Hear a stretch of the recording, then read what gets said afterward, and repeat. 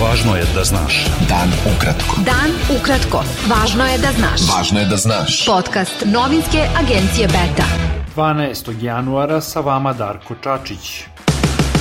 Savjetnik američkog State Departmenta Derek Chollet izjavio je na sastanku sa predsjednikom Srbije Aleksandrom Vučićem u Beogradu da briselski dijalog treba usmeriti na razgovore o francusko-nemačkom predlogu za Kosovo i na brzo formiranje zajednice srpskih opština, saopštio je kabinet šefa srpske države.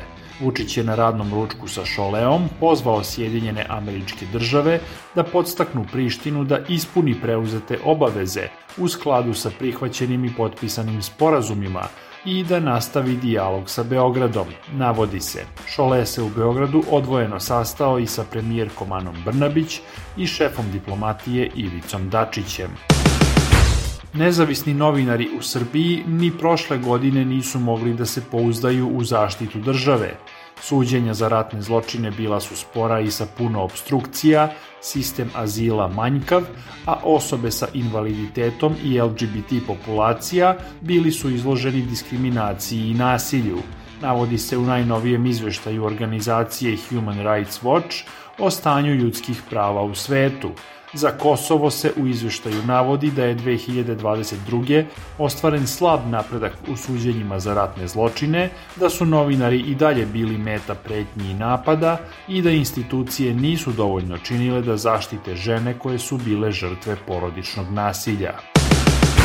Tekst portala Russia Today Balkan na srpskom jeziku o oglasu ruske paravojne grupe Wagner za dobrovoljce predstavlja političku propagandu, ocenio je predsjednik Nezavisnog udruženja novinara Srbije Željko Bodrožić. On je za Betu rekao da objavljivanje tog teksta predstavlja čistu provokaciju i ocenio da i to pokazuje da u Srbiji za Ruse ne važe mnogi zakoni.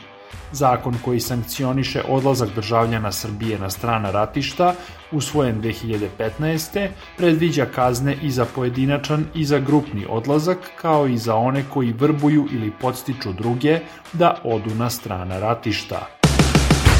Izvršni odbor Narodne banke Srbije povećao je referentnu kamatnu stopu za 25 baznih poena na 5,25%.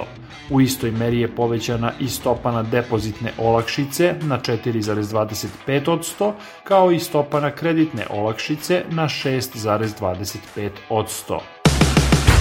Šef delegacije Evropske unije u Srbiji Emanuele Joffre izjavio je da građanima Srbije sigurno neće biti potrebne vize za ulazak u Uniju. Joffre je rekao da će državljani Srbije pre putovanja morati da popune formular putem interneta, kao i građani drugih zemalja poput Sjedinjenih Američkih Država i Izraela, i dodao da to nema veze sa vizama. Subotičani koji godinama rade na brodovima u svetu dobili su sredinom decembra privremena rešenja o plaćanju poreza na dohodak građana u Srbiji za 2017. godinu, a iznosi se kreću i do 15.000 evra. Portal Magločistač navodi da su građani bili šokirani iznosima koje treba da plate državi, ali i načinom na koji se potražuju sredstva, uprkos činjenici da položaj pomoraca u Srbiji nije regulisan.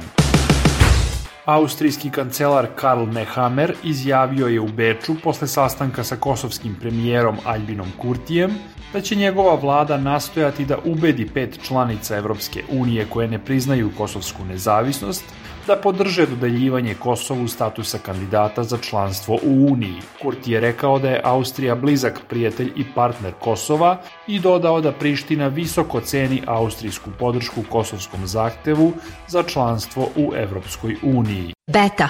Dan ukratko. Budi u toku.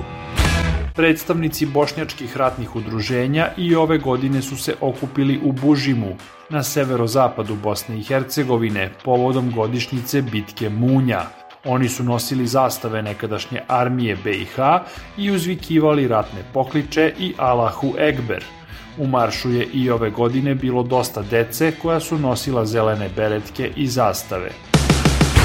Dokumenti sa oznakom poverljivo iz vremena kada je američki predsjednik Joseph Biden bio potpredsjednik države pronađeni su i u njegovoj kući u američkoj državi Delaware, saopštila je Bela kuća.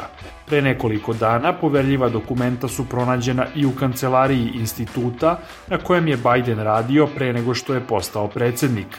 Mogućnost da je pogrešno rukovao poverljivim papirima stvorit će političke probleme Bidenu, koji je ranije kritikovao bivšeg predsjednika Donalda Trumpa jer je držao stotine takvih dokumenata u svojoj vili na Floridi.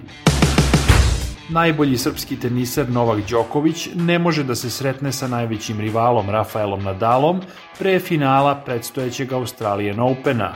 Odlučeno je žrebom. Na prvom Grand Slamu sezone, koji se igra od 16. do 29. januara, Đoković pre finala ne može da igra ni protiv Danila Medvedeva, Stefanosa Cicipasa i Hurberta Hurkača. Prva prepreka Đokoviću biće Španac Robert Carballes Baena. Bilo je to sve za danas. Sa vama je bio Darko Čačić. Do slušanja.